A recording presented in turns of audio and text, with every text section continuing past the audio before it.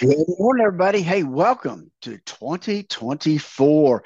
Hope y'all had a great new year and a great holiday season.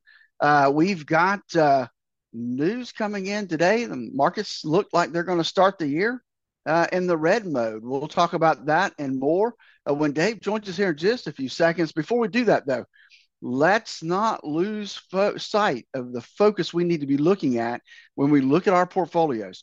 Risk is vitally important. You need to understand what that risk is, and you need to understand how much risk you should have in your portfolio. That's exactly why I created the Core Retirement Design. Give us a call, 863-382-0037, to schedule your core retirement analysis. With that, we've got Dave coming up here just next. 4-9 now. It's 8:40. Good morning. Time to check in on your money and see what Wall Street's doing to you this morning after a long New Year's weekend. It looks kind of weird at the moment. Let's find out what's going on with Phillip Statler from Statler Financial Services. Phillip, Happy New Year. It's good to hear your voice this morning. Hey, good morning, Dave. I hope you had a very happy New Year and a great holiday season as we head into 2024, the year of well, it's going to be a lot of ups and downs. You got a lot of political stuff that's going to be happening this year, as well as you still got interest rates to deal with. Dave, there's just a lot of stuff that's going to happen this year. Oh, yeah, I was going to say the Chinese calendar be darned. I'm just going to call this the year of the frog because it's going to be a froggy year. Anytime you get politicians involved in the national conversation, you can pretty well count on one side or the other, and it depends upon which week is doing it. One side or the other is going to screw up your money no matter what happens.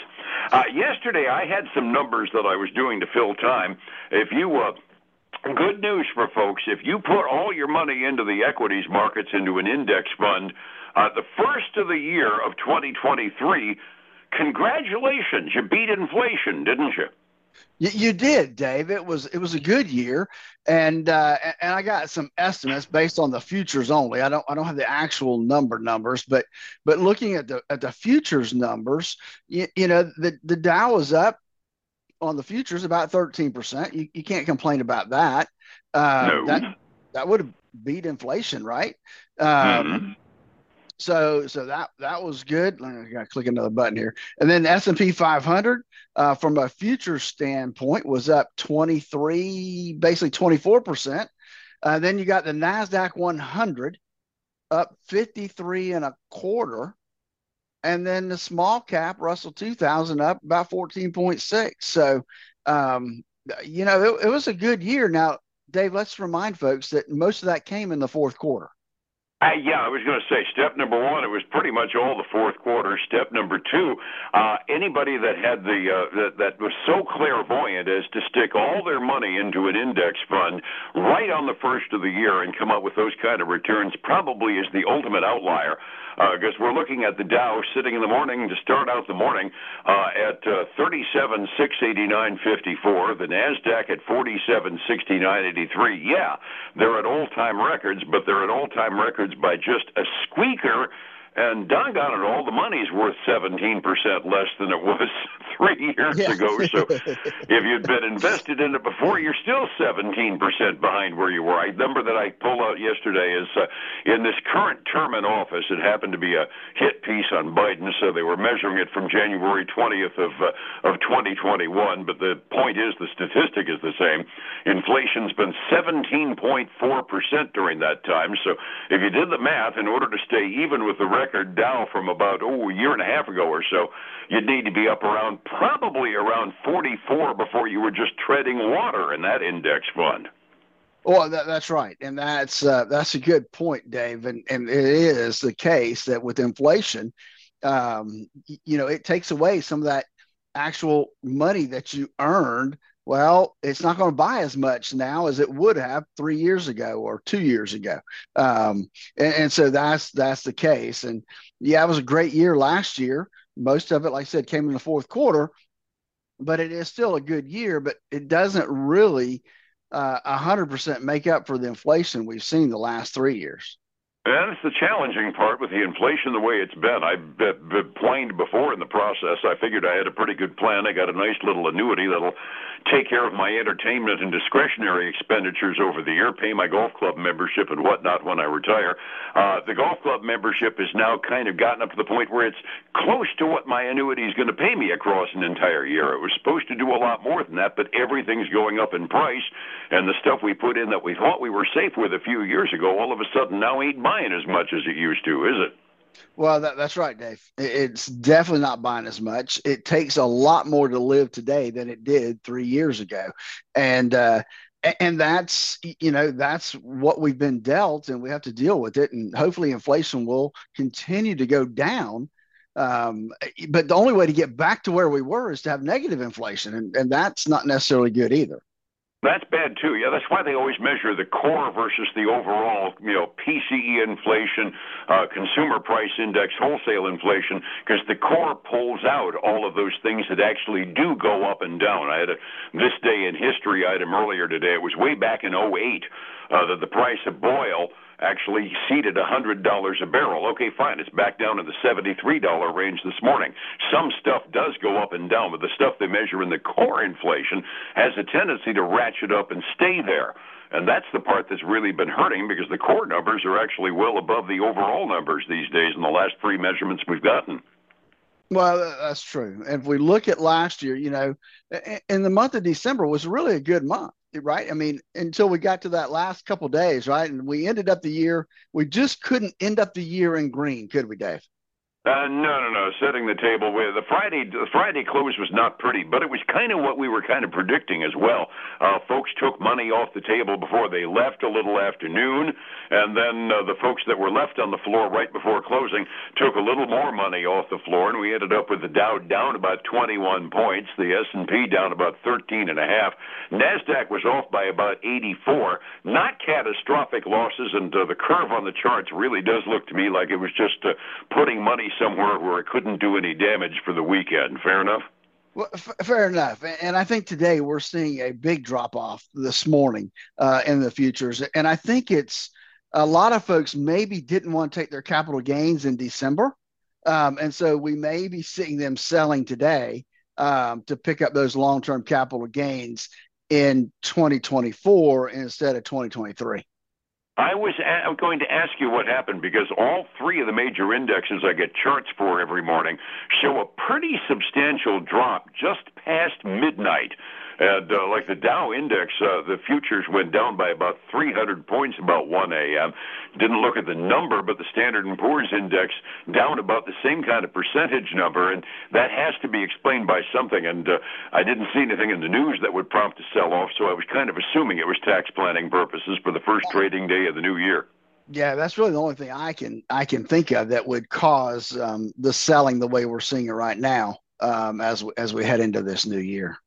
Understood. Other tidbits out in the news this morning coming up, just so that everybody knows what folks are going to be sweating bullets on. Economists are now trying to guesstimate what the Federal Reserve will do in its March rate setting meeting. The meeting for January is right at the end of the month. It's almost February. It's not going to meet to see what they do with interest rates, if anything, is going to be on the 30th of January. And economists are saying they actually think by March the Federal Reserve might actually be cutting rates, which gets us right back to the same conversation that you and I have been having for the last 3 months when folks started thinking about leveling out and bypassing rate increases. What are these guys smoking? Cutting rates by March? Yeah, that to me that's a little optimistic. I mean, could it happen? Yeah, it could. I mean, anything can happen. But I think we need another quarter of numbers to really kind of solidify that the interest, that the economy is going the way the Fed wants it to go. And I think that we've got to get closer to that 2.5% number before we see them start cutting. That's kind of my reaction, too. I mean, March seems awful early. I mean, I could actually buy into the notion that by the end of the year, things might slow down enough to justify a rate cut. But if they did it in March, I'd drop my false teeth out of the shock, wouldn't you? Yeah, I would. That would be a little soon for me. It would surprise me as well. It's going to be a busy week, albeit the folks who know us well know that when we're doing this kind of prognosticating junk, there's absolutely nothing going on the first business day of the week. We've got a lot of stuff coming on, though, because first week in January, we're going to get the jobs numbers for December at the end of the week. And with all the holiday hiring and everything, it ought to be an interesting report both Wednesday, Thursday, and Friday, I would think.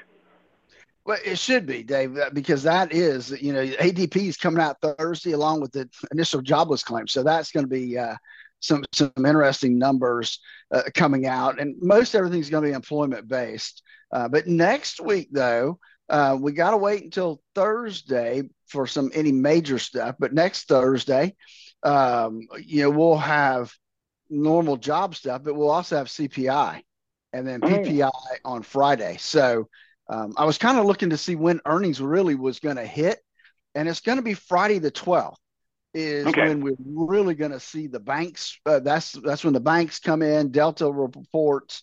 So a week from Friday will be the big day when we finally start to see some companies come through that we will recognize. I know my economic calendar was incredibly quiet for this week, with the exception of all the job stuff. And you and I were commenting to each other before we went on the phone. A lot of the reports that are due out later on the week are talking about November as well. So real market-moving junk isn't going to happen until we get down to the employment numbers at the end of the week. Reset the table. It was a modest profit-taking day on Friday. Nothing really exciting. And looking at the curve, it was all just basically money off the table before a long weekend. It is looking a little more trendy this morning in one direction. 45 minutes before we open, what are we looking at? Dave, we got a lot of red ink out there this morning when it comes to the indexes. I mean, you got the Dow Industrial 30 down over 0.5%. You got the S&P 500 down 0.7% this morning. You got the NASDAQ 100 down almost 1% this morning, as well as the Russell 2000 down 0.92. So everything's solid red this morning. If we flip the page and look at the commodity side of things, silver's up about almost 0.3%. Gold's up a little over a tenth.